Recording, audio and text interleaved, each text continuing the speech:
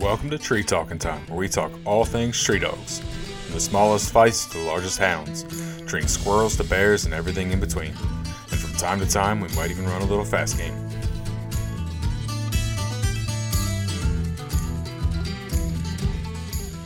I got my first tree dog in high school. Her name was Belle. She was a Ladner blackmouth cur, and I found out about blackmouth curs because we bought some goats from a guy who had some, and I'd never heard of them before. And I said, "What do they do?" And said, "Oh, I hunt squirrels and coons with them." And I'd never heard of people doing that with a dog. I grew up in an area with lots of coon hounds and things, but hadn't heard of a cur dog. Hadn't heard of hunting squirrels with curs, and that got me really interested and started doing research and found Mr. Ladner and bought a pup from him via mail back when we used to use that, and sent my letter down and sent him a deposit. And him and Mr. Kurt sent me up a puppy, a little girl, and she was awesome. And you know, every dog gets better with time as you think back and forget about all the mistakes. But yeah. she was great. She was a little bit of a slow starter, and I had to hunt her for a good season and a half before she finally started treeing squirrels. But the thing that always sticks out to me is that she was just a natural coon dog. Her would have been her third season. I finally decided to switch her on the coons, and I'd never run her at night, never exposed her to one in a cage, anything like that. But I had frozen a coon skin from some guys who were helping me get started. I drug it out in the yard, and she treated it and got all excited on that scent. And I thought, oh, well, she's got a good idea of what's going on now. And I took her out that night, opening night of coon season in Virginia, and she goes out next to a river close to our house, and she starts getting, kind of gamey under this tree. And I'm like, oh, man, no way she's going to tree a coon the first night we're out here. And darn if I don't look up, and there's a coon, and she starts treeing a few seconds later. And we shoot it out, and it's still a little bit kicked in, and she goes and she grabs it. And I mean, she just took to it so easy. And we had a whole lot of fun in high school, did a lot of hunting with her, and she was an awesome dog. So that's how I got started getting into the tree dog game. How long ago was that? Oh gosh, that would have been, I bought her in 2005 or 2006. Okay. Somewhere in there. And she just passed away winter of 2021. I had sold her to a buddy when I went to college who had more time to hunt than I did. Mm-hmm. And he hunted with her for many years after I sold her. And she was still treeing coons when she was 13, 14. Wow. And treed squirrels the day she was euthanized. He took her out for one last hunt. So she was a great dog. That's incredible. She was. Now, you said you sold her when you went to college. I would imagine college consumed a lot of time for you. Too much time. Yeah. So we're gonna. Why don't you introduce yourself? Sure. My name is Dr. Taylor Young. I've labeled myself Tree Dog Doc on social media and some full cry articles. Mm-hmm. I live in Central Virginia in practice in Bedford County. I grew up just west of there in Roanoke and in Rocky Mount area of Virginia, and I now live in Amherst County, but work in Bedford County. And I'm a mixed animal veterinarian there. I see dogs, cats, and also see large animals like horses, cattle, and other farm animals. Mm-hmm. And so that's a little bit about me. It's a nice variety. At least you're not stuck with one or the other all day. That's right. Variety is the spice of life. That's my motto. So definitely. It's a great job. So we're going to kind of talk about some stuff pertaining to veterinary medicine today, because you're an expert, obviously. Well, some people call me that. They gave me the degree, and I passed the board exam. So I guess here I am. Definitely smarter than most of us hillbillies out here who keep a bunch of dogs.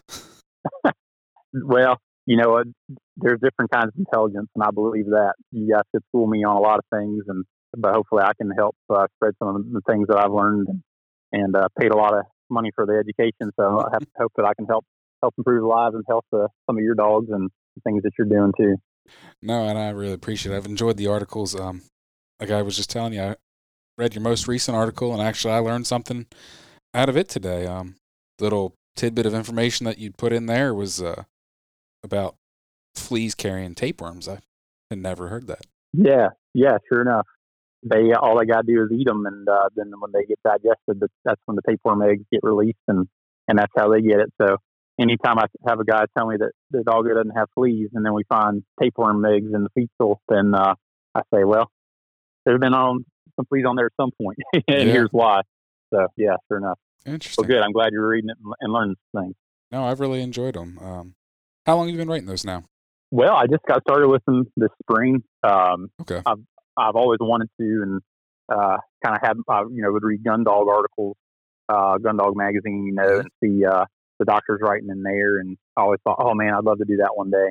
And so, of course, with my interest being in tree dogs and specifically these cur dogs, I always wanted to one day be able to do it full cry. And finally got started with it this spring. Got a little downtime to start doing it, so I've enjoyed doing it for sure. Okay, so then I didn't miss any because my full cry subscription sometimes lapses because I forget to renew it, and so I just wasn't sure if I had missed any or not. But I guess I've probably read them all then. You just started. Yeah, you're up to date. I started with a preventative health article and went from there. So yes, I did read that one. Good deal. Do you have tree dogs now, or? I do. I've got another Ladner. I Okay. went back to the same well. I was happy with what I had before, and Rip is his name, and he just turned 1 in May. I got him shipped up here last September, and he's a pretty thing, and he's out of some dogs that they told me was out of their best tree dog lines, and so I've had him in the woods about every chance I could get during season, and he's coming along. He's a little bit of a slow start too. He took a while to start kind of getting out and hunting and getting out from under my feet. But if one thing I've learned from being a vet and from doing all the school and stuff, it's patience. And so just kept him in the woods, and he's finally getting out there. He's just about treeing. I think once we get a few squirrels knocked out to him, when kill season opens back up, we're going to be there. Awesome. And then we'll start getting after some coons too. But yeah, so I got Rip. He's that 1-year-old Ladner.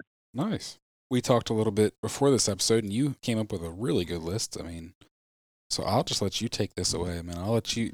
Usually I run the show, but I'm gonna turn the reins over to you and let you run this show because I don't know anything. Well, if there's one thing I do know, and I want to say up front, is that I believe that the guys that have hounds and curs and fights, they are very, very invested. You spend a lot of time with these dogs. I know because I do it.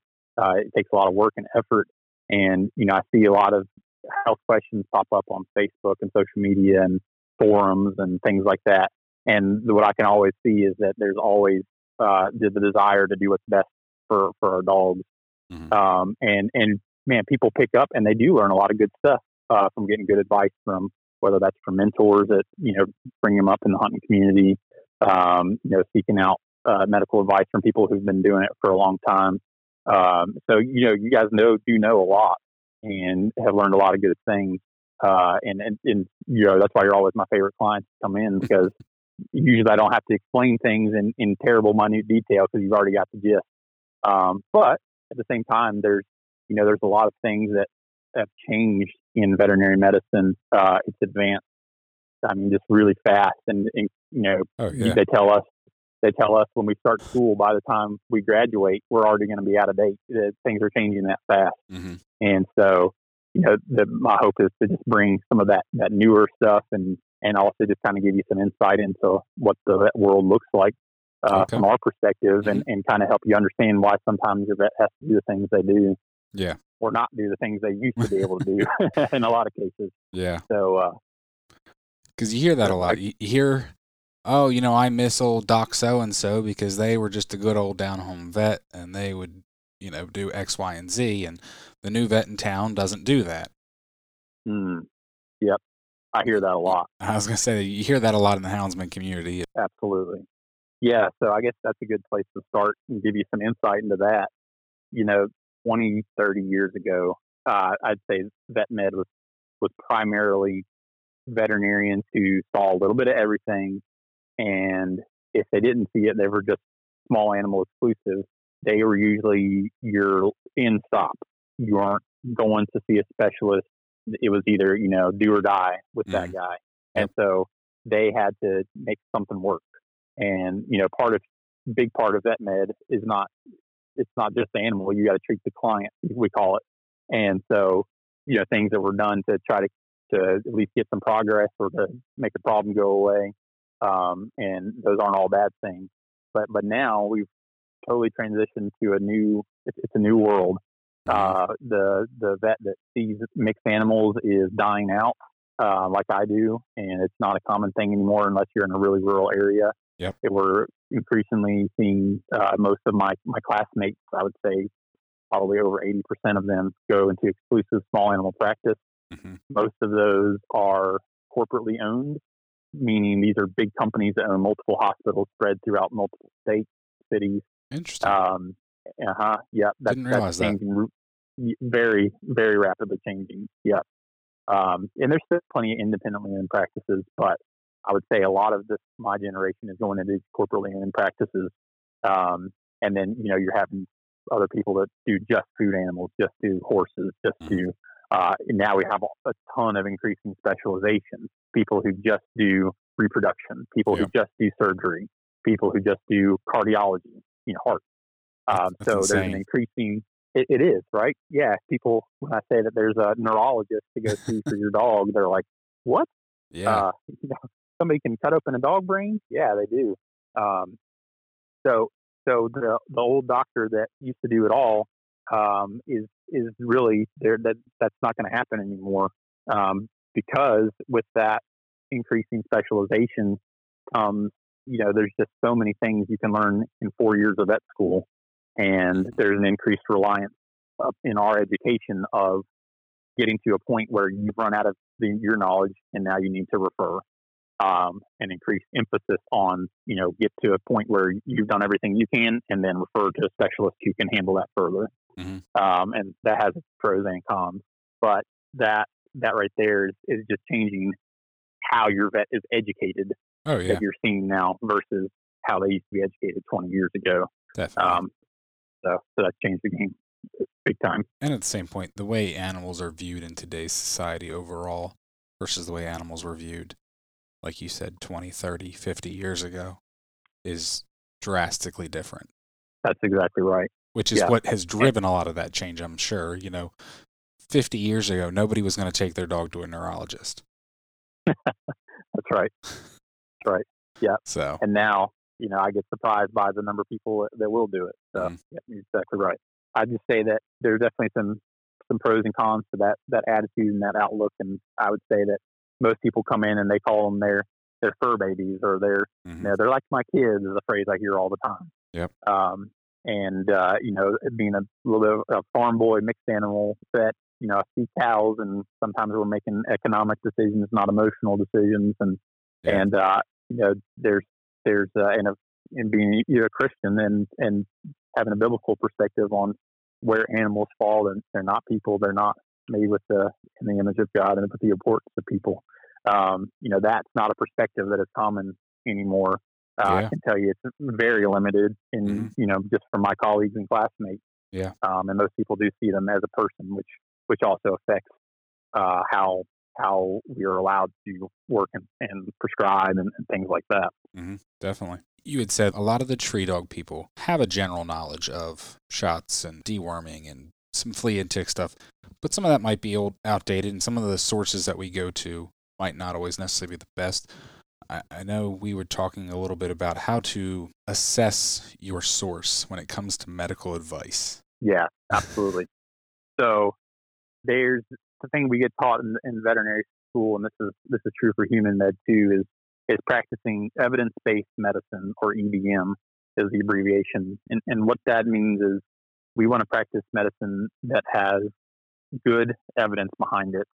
And what does good evidence actually mean? Well, there's this whole pyramid that you can look up, EBM pyramid, that kind of rates how good a piece of information is. And we don't have to get too technical, but all medical advice is not equal. And so we have all the way down to, kind of your lowest level of quality would be what we call anecdotal evidence, which means here's what I've experienced and seen. So I'm going to make recommendations based off of that. And that's primarily what we see when we're looking on, the Facebook Hound group or the Old Squirrel Dog forums, is this is somebody who's, hey, here's what happened in my dog, and here's how I treat it. Here's how you can do so. And that has a lot of validity to it. We do that. Vets do that every day. We make medical decisions based on prior experiences. And so that's not necessarily wrong. However, if all you do is rely on that, just your own experiences and the times that you've experienced this problem, you're really selling yourself and your dog short, because there's a huge body of knowledge and research and literature out there to try to tell you what the best way to do things is based on more objective criteria and input. Mm-hmm. So, these recommendations that I make when somebody walks in and they, want to ask what shots we get or what preventative should I use. These are things based off of either national guidelines from national organizations and national bodies of, veterinarians, published research that shows this drug or that drug is more efficacious in this disease scenario, trials to show that this drug, does the job versus not using the drug. Yeah. So it's important that those recommendations have something backing them up. And, like I say, you don't have evidence, good quality evidence for every possible scenario. And whenever somebody comes in to me and I'll say, you know what, I actually don't have a great reason for saying this, but it's just based on my experience. I don't have research to back it up. I can't point you to a study, but here's what I've done in the past. Yeah. But I try to acknowledge that versus the times when I can confidently say, hey, here's what a paper shows. This is the best way to go about it. Mm-hmm. That makes sense. And like we've said, there's been a lot of money and time invested into this research in the last 20 years, where previously it wasn't. So there's been a lot of advances in the last 20. I'm saying 20 is an arbitrary number, but I would kind of say that's probably been where a lot of it's happened, where a lot of leaps and bounds have been made. Sure. Yeah, and a lot of that's driven by technology and, the internet boom and having that, easier access to information. Yeah. But yeah, absolutely. And two, and there's, I think there's a general, I guess I would say, an attitude sometimes of mistrust between some, especially vets towards, country guys, hound dog guys, tree dog guys. They get viewed sometimes as not doing what they think is best for the dog and vilified. And I've heard comments made multiple times from my colleagues and about, guys that have hounds and stuff. And likewise, there's kind of an attitude of I guess, animosity sometimes from the tree dog world towards veterinarians being money grubbing, being just in it to only wanting to treat fluffy and foo-foo little poodles and having expensive pills that are just for them. Mm-hmm. But when you come in to me, my recommendations are the same whether or not it's your bear dog or whether or not it's the little Shih Tzu that grandma brought in. And, because there's evidence that's applicable to all of them. Now, how we go about some things is different, but the research is the same. And the reason I'm saying that is, I hope that we can, hopefully in this podcast too, let's get behind the curtain of why we make those recommendations and talk about those things, and have a little bit more trust in your vet. Mm-hmm. And that goes back to this, where we get these things. I don't get kickbacks for recommending this drug or that drug. Sure, we have a little bit of a markup, but that's any business does that on a product. Yeah. So we don't make these recommendations and do these things based off of any hidden agenda. It's because that's what we've been trained and educated to do and have good evidence that this is what works and what's going to be effective. Are you sure? I know Joe down the road, he told me that vet, was getting paid by that drug company, Are you sure? If you can have him, let me know where he gets that check from. I'd like to sign up for it. Exactly. Sure. Because, with that too, I guess this is a good place to talk about it. But, what it takes to become a vet and the cost that it does. This is maybe a good place to talk about the cost of medicine, because that's closely associated with the advance of our medical knowledge. Educational cost in general has risen dramatically compared to what it used to be, right? I mean, pretty much any young guy listening to this podcast that went to college can probably tell you, that they've still got school debt, unless you were smart and went to a trade, unlike me. But we so and in the vet community, especially, is one of the harder hit areas because you have to have a 4-year undergrad degree, and most people are financing that with student loans. Then after you finish your 4 years of undergrad, you've got to do 4 years of veterinary school. And depending on where you go, if you're in an in-state school like I went, it's much cheaper than if you have to go out of state. But we're looking at an average. I think the last numbers I saw is that the average veterinary student is graduating with $140,000 to $150,000 in debt. And yeah, and that number is skewed because there's a lot of veterinary students that are graduating with no debt because they're fortunate enough to have family help or inheritance or whatever that pays for that. Or you're there on the opposite end of the spectrum. I have multiple friends who have over $300,000 in debt. Wow! Just the day that they graduate, based off of their undergrad and their veterinary school loans. And veterinary school is so competitive, some people will go and get a master's degree or something in between there to get an edge to get in. So you're racking up all this money before you've ever earned a dollar off of it. And with that means that we're having to graduate and take jobs that pay better to help pay that debt. Yep. And so along with that, that's another goes back to the not having an old doctor out in the country anymore. Frankly, most of my classmates couldn't afford to. They can't make enough income to justify their student loan payment that they have to make in addition to all your other living expenses. Yeah. Which would make sense why the corporate vets are kind of becoming a bigger thing. If they can supply the paycheck that most young vets are going to need, that's why that's taking way of the old style vet that had a single guy with a practice. Exactly. And even all the cost of owning a practice. Yeah, exactly. And if you come out and you're trying to apply for a business loan, a much educational debt, that's a much harder thing. And so it's a significant hurdle for today's graduating veterinarian to get over.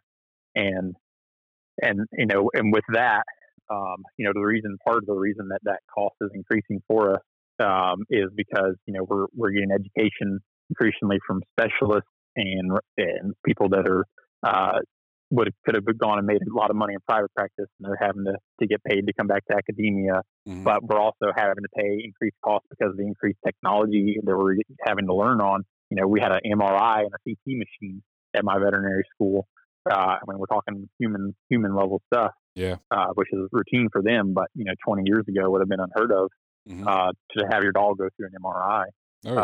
But who pays for those things? The veterinary student does help subsidize those things.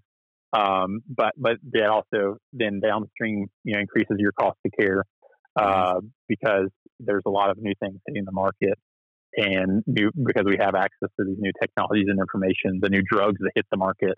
We'll talk about flea and tick pills in a little bit. They're awesome. They're very effective, but I do understand they're expensive.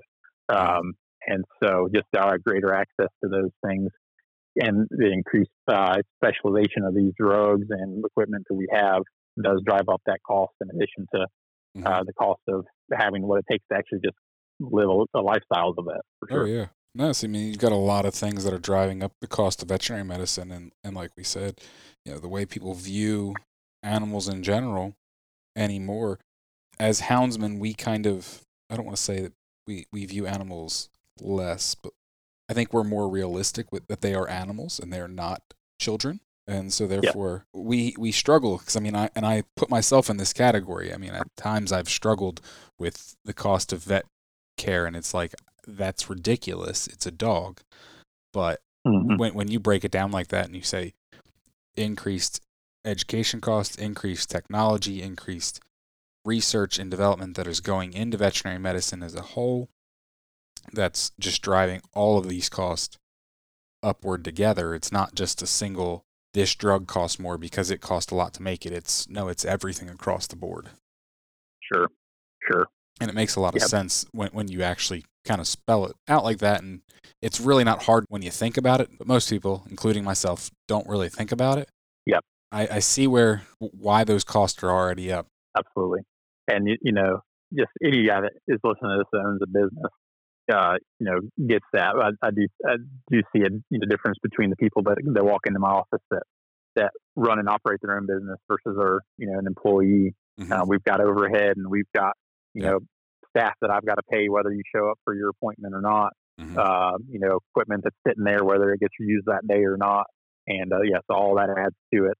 And so that $50 walking in the door is nowhere near paying for all our costs just to be open that day. Mm-hmm. And but I do get it too, because I was a consumer. I was a patient and a client before I was a vet. Yeah. And you see those costs, and before you understand what goes on behind the curtain, you're like, man, that hurts my wallet. And I get it.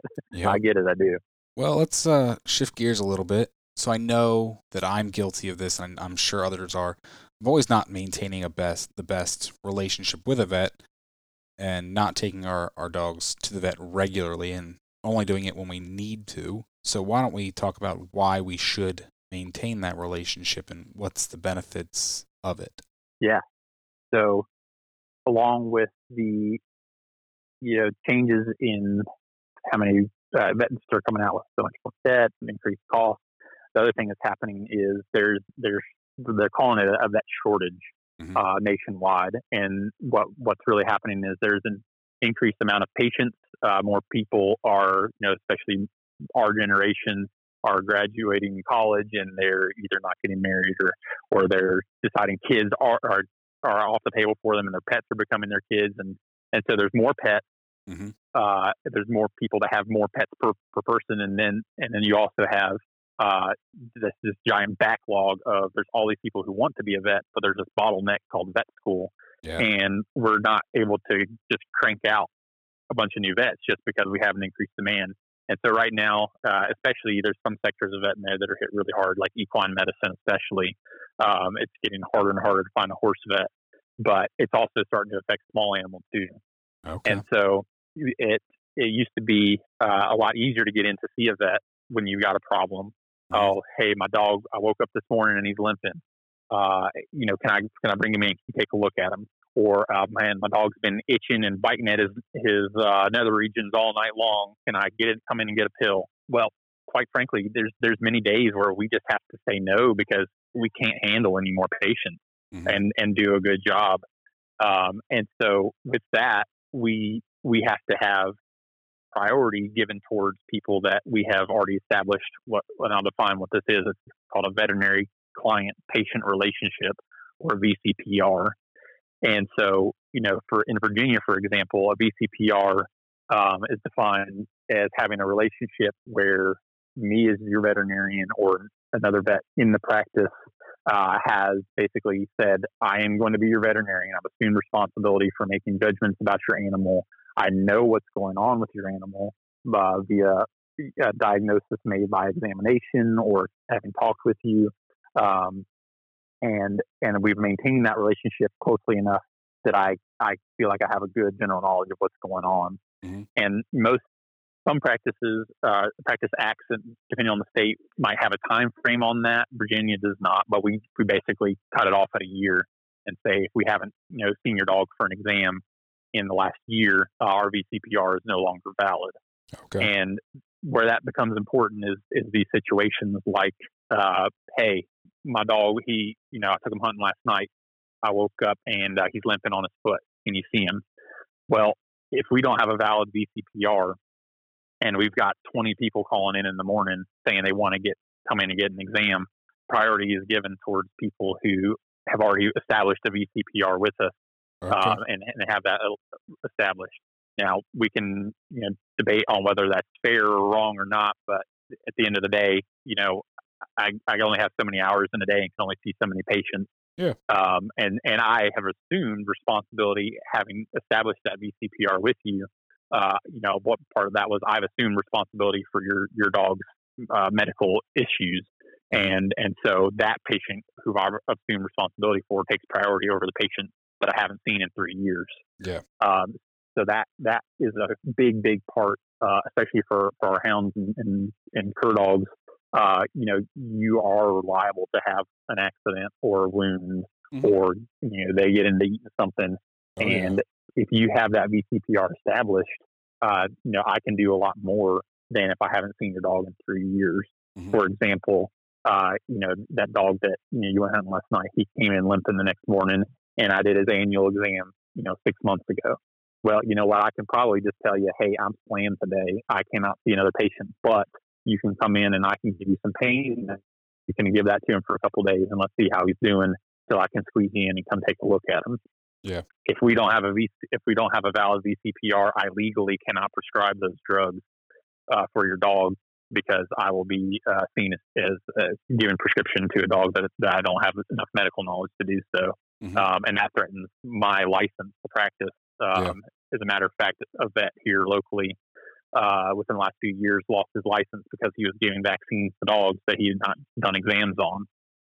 And he got taken to the board over it and lost his ability to practice. And so we have to be really careful about what we can do and not do now. Mm-hmm. And having that VCPR gets you a long ways in order to be able to do those things. I never realized it was that important. Yeah.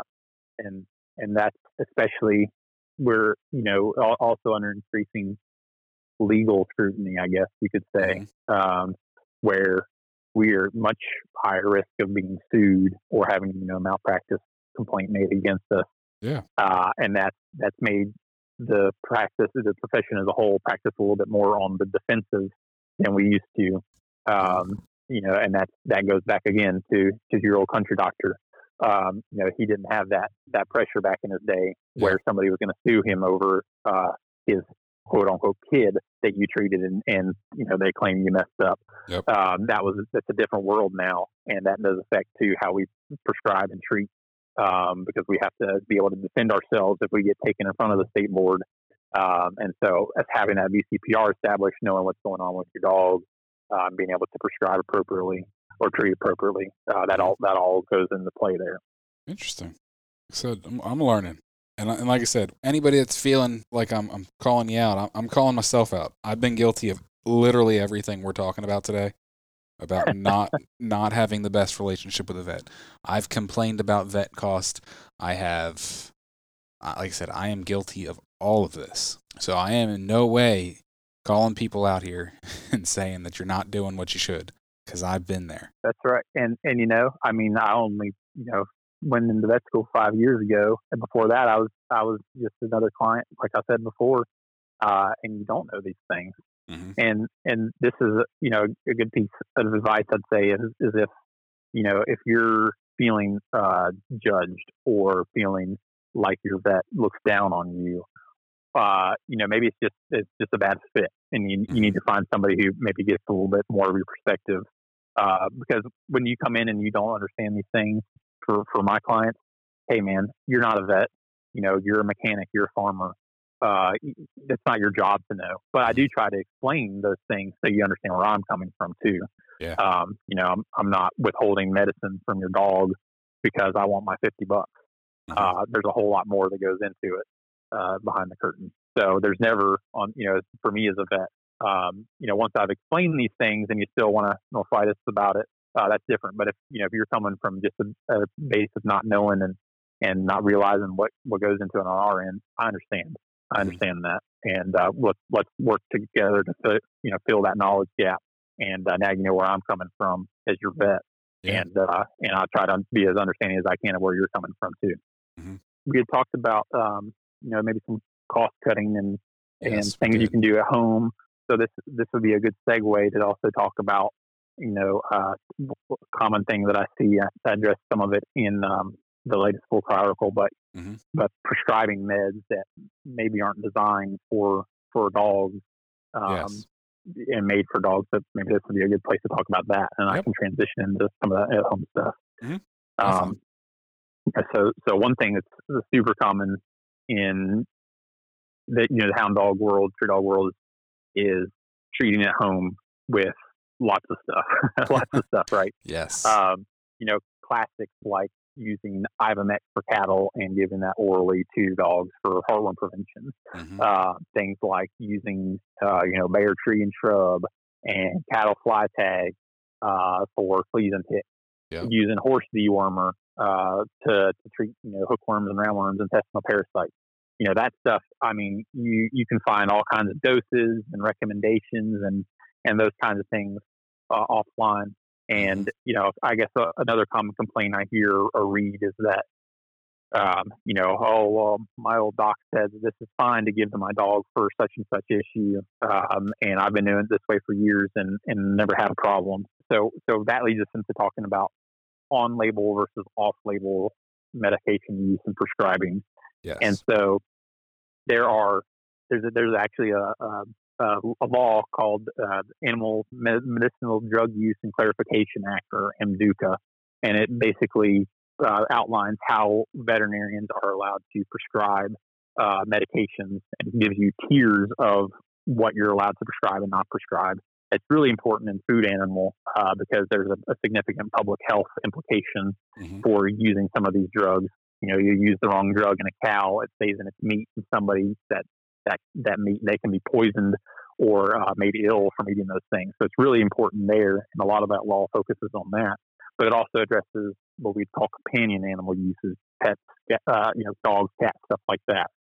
Part of that law is that you, as a veterinarian, you are supposed to use the drug that has been labeled for a certain species, route, indication before you go and use the off-label thing. So let's go back to the heartworm drugs. Ivomec for cattle. Ivermectin, and that is an Ivomec, is the same ivermectin that's in the HeartGuard Plus. It's the same. That's the same ivermectin, but HeartGuard Plus is labeled for use in dogs for the prevention of heartworm. Yes. Ivomec in cattle does not have that label on there. And so when you walk into my practice and say, can you give me a dose for Ivomec to use in my dog? Well, no, I can't. And the reason why is because I have labeled drugs that are made for the indication that you're using it for, heartworm prevention, and I'm legally obligated to use those drugs first. So what we're not discussing is whether it's actually effective or not. And so there's a lot. We're discussing the legality of why you're not allowed to prescribe it. Exactly. And I tell you what, I have done, hours of my own research trying to justify for you guys why you can use the Ivomec or you can use these other things, and it's not there, to be frank. But you have to wonder if all of these dogs getting Ivomec for years and not showing up heartworm positive if it's not working. That those dogs are just getting really lucky. But again, we're not talking about are these things actually working. We're just talking about why your vet has to prescribe the way they prescribe, and why that's changed. And so, yes, you're probably not going to walk in and get any more, recommendations for, just use the Ivomec, use, your Panacur horse dewormer for deworming. Those things aren't going to really be discussed anymore from a veterinarian's perspective because of those reasons. But there are things that you can do at home and that you can cut costs, and save you some money while also making us be able to work with you. I'd say we already kind of talked about it, but the first thing is, just keep up with your annual exam for $50. Even if all you do is walk in the door, I put my hands on your dog and, look at him and make sure I don't see any current illnesses. Just take off a physical exam. We can talk and ask, we talk about any current issues you're having, any health issues or concerns that they've had in the last year that you're worried about. It's up to you in part to take advantage of that time. So you can go in there and complain, it cost me $50 to walk in the door and they didn't, even do anything. Well, man, bring your list of questions.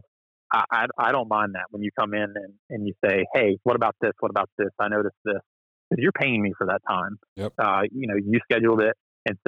And then, we are able to get on top of things that maybe you didn't notice all the time and catching issues that are able to be addressed sooner rather than later. And that ends up being better in the long run for that dog. I'd say, I hear heart murmurs that weren't there last year. I feel masses that weren't there last year. Dental disease that's kind of crept up on you. An underlying ear infection that you didn't even see the dog shaking his head. And so I do catch things quite often where the owner comes in and says there was no problem, and I find a problem.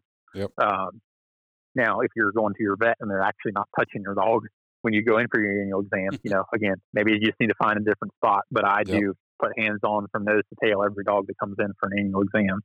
So you might think that doesn't save you money by paying for an annual exam you don't think you need. But, if we can catch those problems early, a lot of them are going to be easier to treat in the early stages versus the later stages. And sometimes we can, prevent it from snowballing to thousands of dollars issue, Yep. and keeping it at hundreds of dollars issue. I will tell on myself, and this was years ago when I first got started. I had a dog that had a problem and it snowballed, and that dog unfortunately did not live because I didn't catch it in time. And maybe if I would have taken him to a vet regularly, it could have been caught. I mean, I'm not going to say it would have or wouldn't have. Who knows? Sure. And, I always tell, whenever somebody brings up a story like that, I always say it's really easy. Hindsight's 20/20. Yep. And so you could have come in and maybe we caught it, but Mhm. all we're doing on our exam is seeing what we see that day. And so does this catch every possible thing that could have happened? Of course not. Mhm. So, whether or not it would have made a difference in your case is always hard to say. But I can say with confidence that there are things that I catch. Yeah. And part of that too is, there's lots of guys maybe listening to this that might say, well, I've had dogs all my life. I know when there's a problem, when there's not a problem. I did some quick math trying to figure it out the other day. I see mixed animals. I don't see dogs every day, Mhm. but just in the last year, I figured I've probably put hands and done exams on, over 600 dogs. And that's a very conservative estimate. Yeah. And, even, unless you're a dog trader, you're probably not putting your hands on 600 dogs, maybe in your lifetime. And Yeah. so, our training and our education enables us to pick up on things that you might not, Mhm. just out of doing it. And just the thing goes for me when I bring my car to the mechanic. Well, just because my front right tire is shaking, and the last time it was a wheel bearing, and I come in and say it's a wheel bearing to the mechanic, he laughs, right? Because Mhm. just because it's happened to me once in my life Yeah. doesn't mean it's going to be what the problem is all the future times. And his knowledge and experience, Yep. he understands that and has seen all the things that could be causing that problem. So, you coming in and relying on that knowledge Mhm. and experience can get you far, but Oh it's not yeah. 100% guaranteed. That's for sure. And at the same point, but if you're not taking your dog to the vet annually, but how many of you are actually going to go out there with a stethoscope and examine your dog, know what you're looking for? You know what I mean? Like, yes, you look at your dog, you see your dog every day, but also what you don't notice is slow things that change incrementally and not drastically. So, Mm-hmm.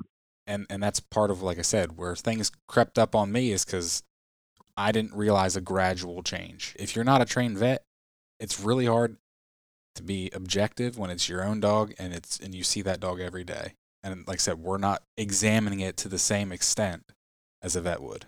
That's a great point.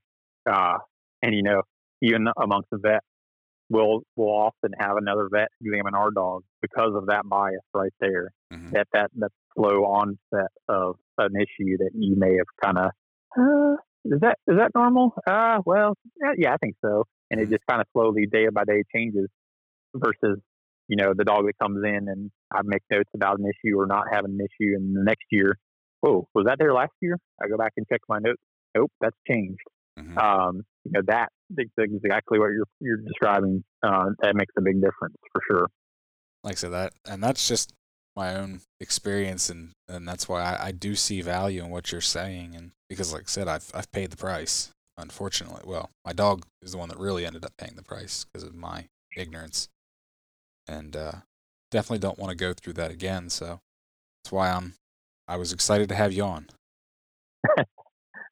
Well, yeah, we, including us, we learn from our mistakes, right? And Mm-hmm. you do go through something one time or treat a patient one way and it didn't work, and the best you can do is to not make that mistake again and change how you do it the next time. So Mm-hmm. happens to all of us. Well, I think we were kind of segueing into the cost cutting. That's right. So that we talked about, the importance of having that annual exam. We Mm-hmm. talked earlier about how that lets us prescribe in some cases, not all the time.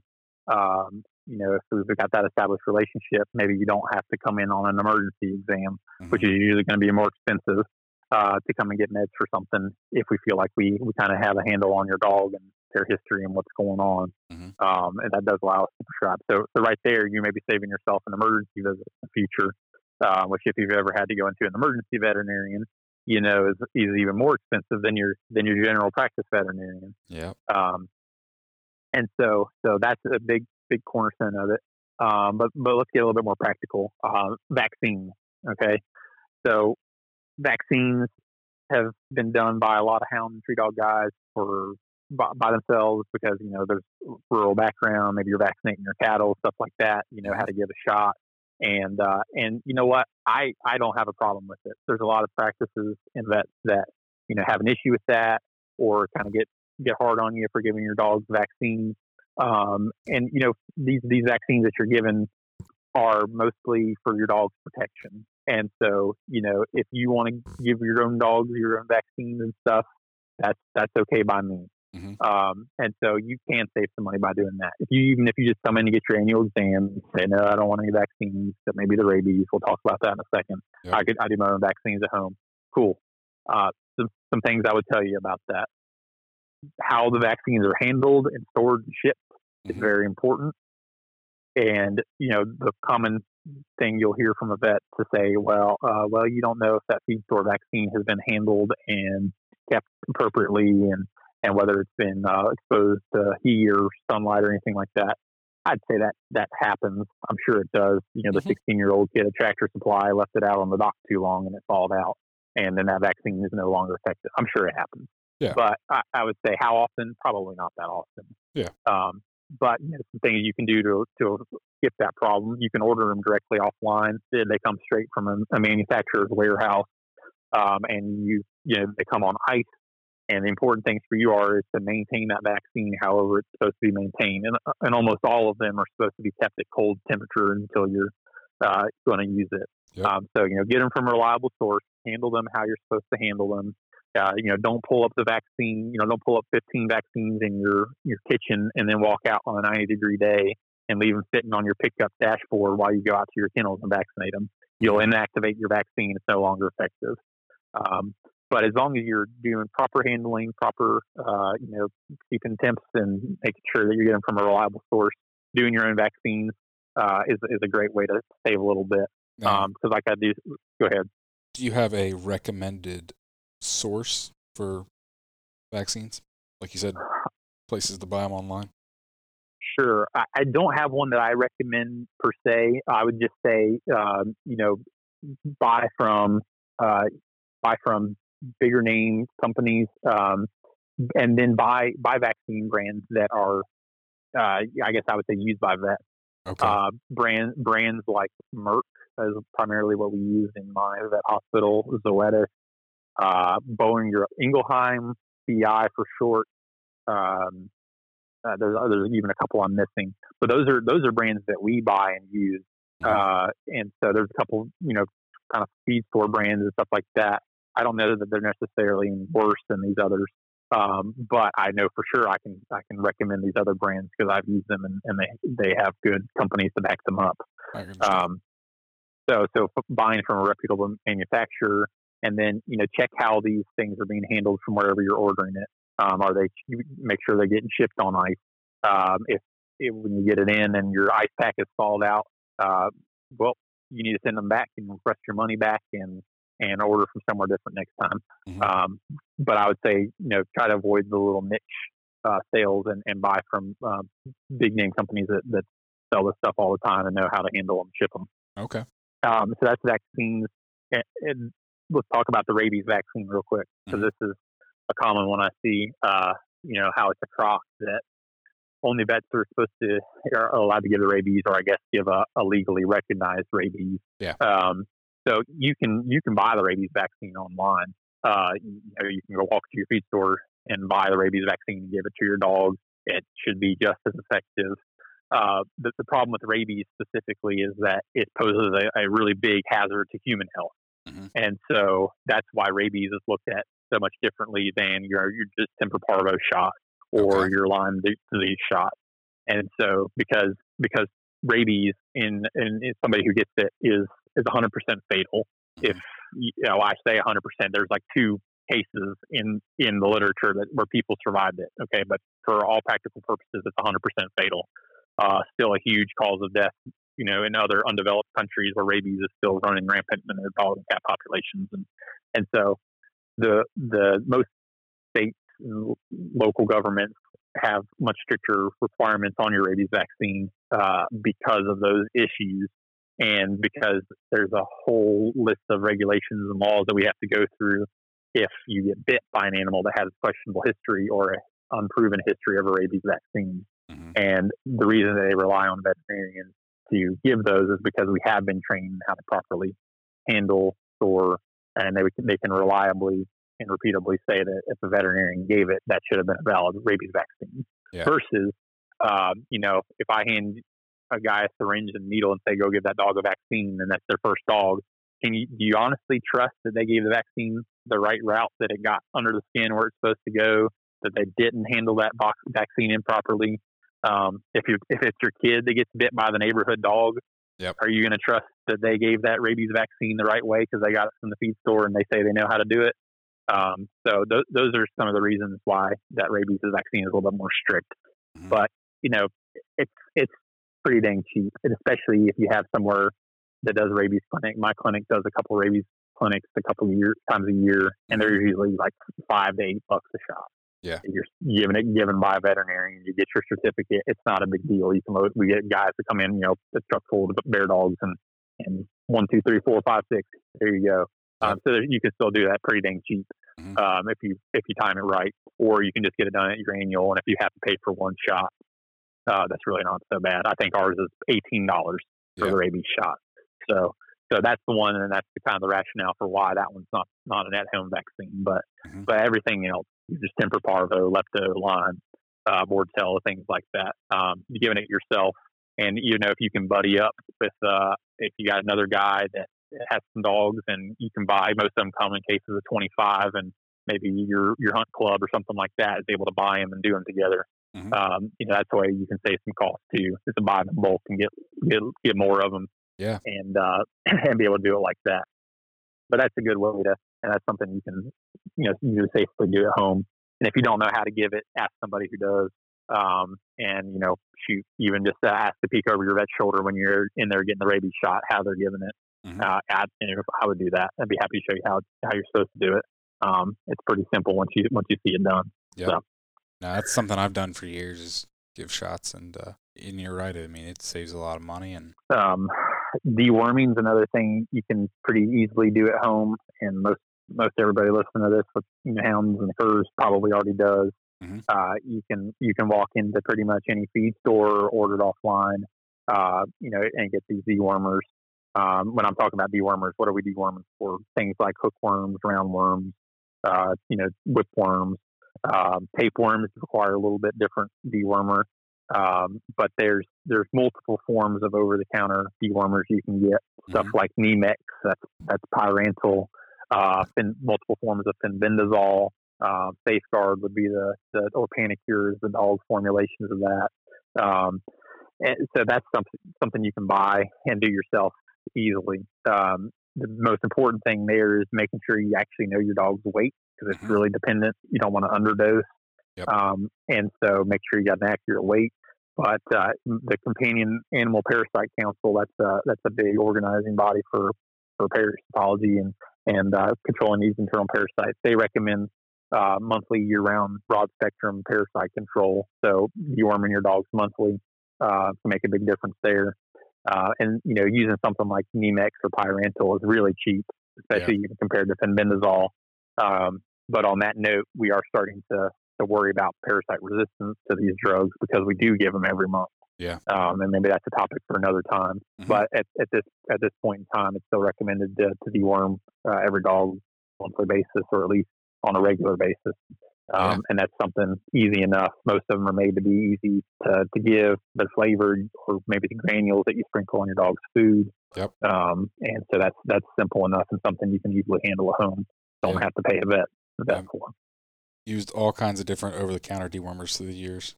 Yeah.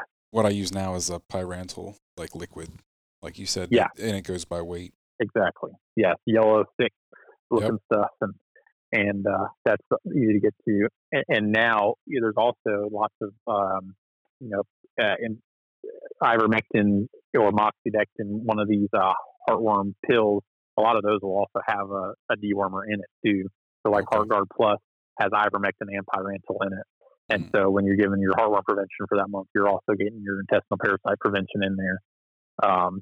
And so that's another way you can get it in your dog. But yeah, that's something that's easy enough to give, some dewormer, easy enough to do at home. Mm-hmm. Like I say, just make sure you get an accurate weight and keep up with it.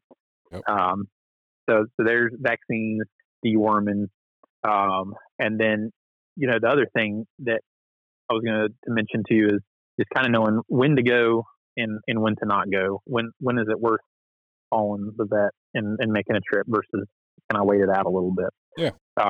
Going back to your scenario, and we talked about how maybe if we catch problems earlier, they're cheaper. It's also when you have your valid VCPR, you're able to call in or text in or email in and to my clinic and to most clinics and ask about a problem. Hey, here's what happened. Hey, here's this cut. Hey, here's a video of my dog's coughing. Do I need to come in? Having that VCPR already established, we can do a lot with those. Mm-hmm. And so that can be a great first line option when you're just trying to decide whether or not you need to come in. And there's a stack of notes on my desk when I get in there every morning with those kind of questions and requests. Okay. Tips for those things is have as much detail as you can.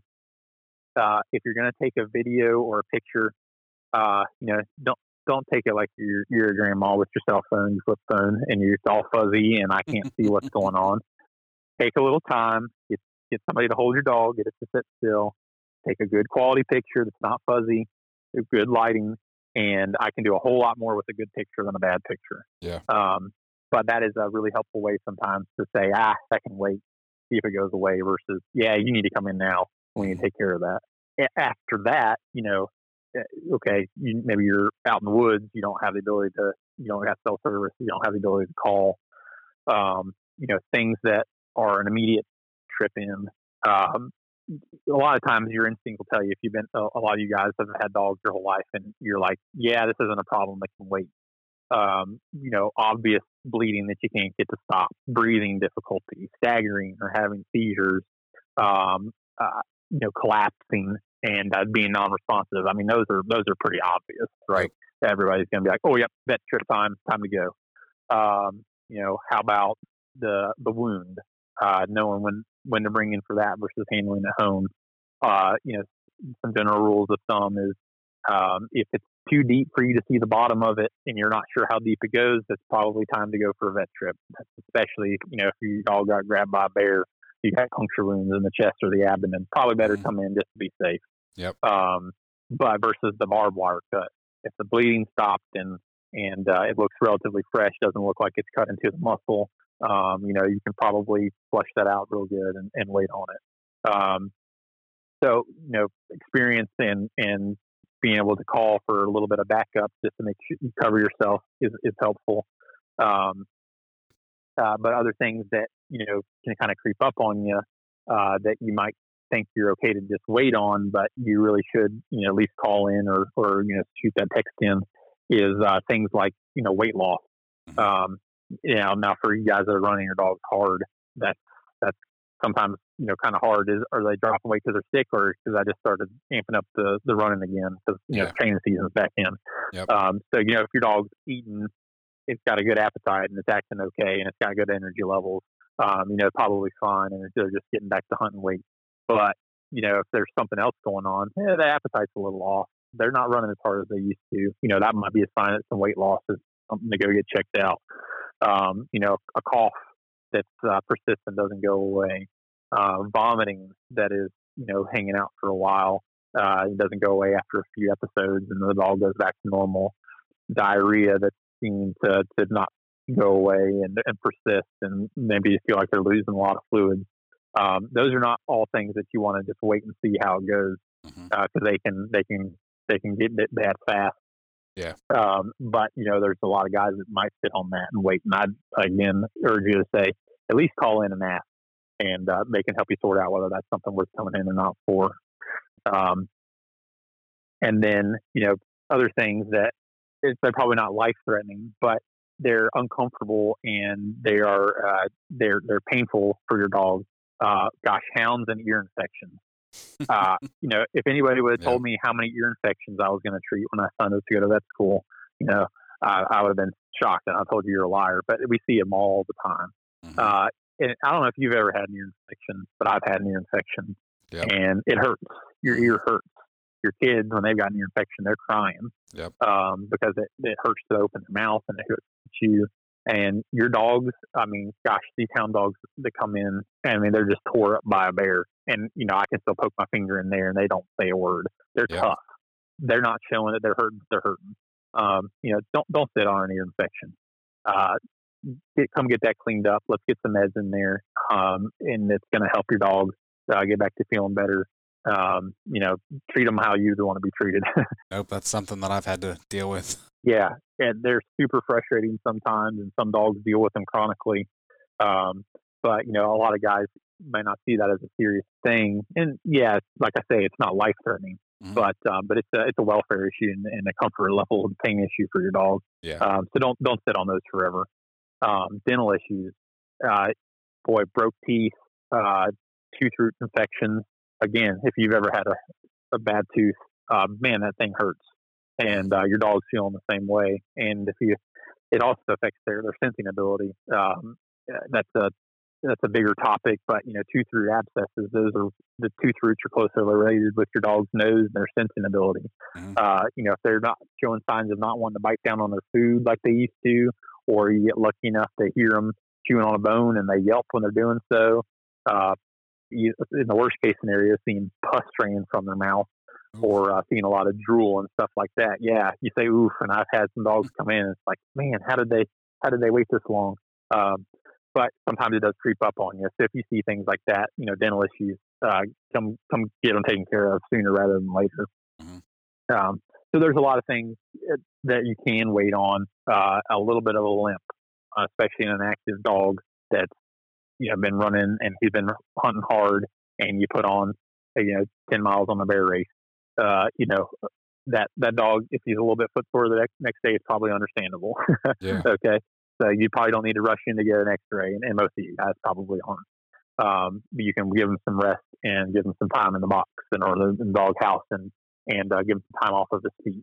But I'd say a limp that's not resolving within a few days, or is either continually favoring one leg, or if there's an obvious that foot's not hanging right, those would be all reasons to come get it checked out. Mm-hmm. A couple episodes of vomiting after the dog has eaten some grass, and you see that in there, probably not a big deal if they go back to their food.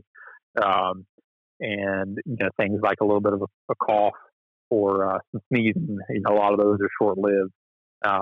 And you'll kind of see the general theme of these things is if it's not obvious that it's a come in or not sort of thing, a little bit of a waiting period is okay.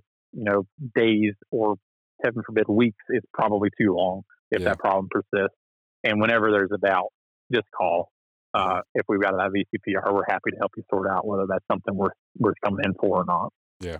Well, we've covered a lot, and I think that will wrap it up for tonight. But I definitely want to have you come back on. I think you've got a ton of knowledge that we need. I think we could sit here for the next 5 hours and cover all kinds of stuff if we both had time. And that's right.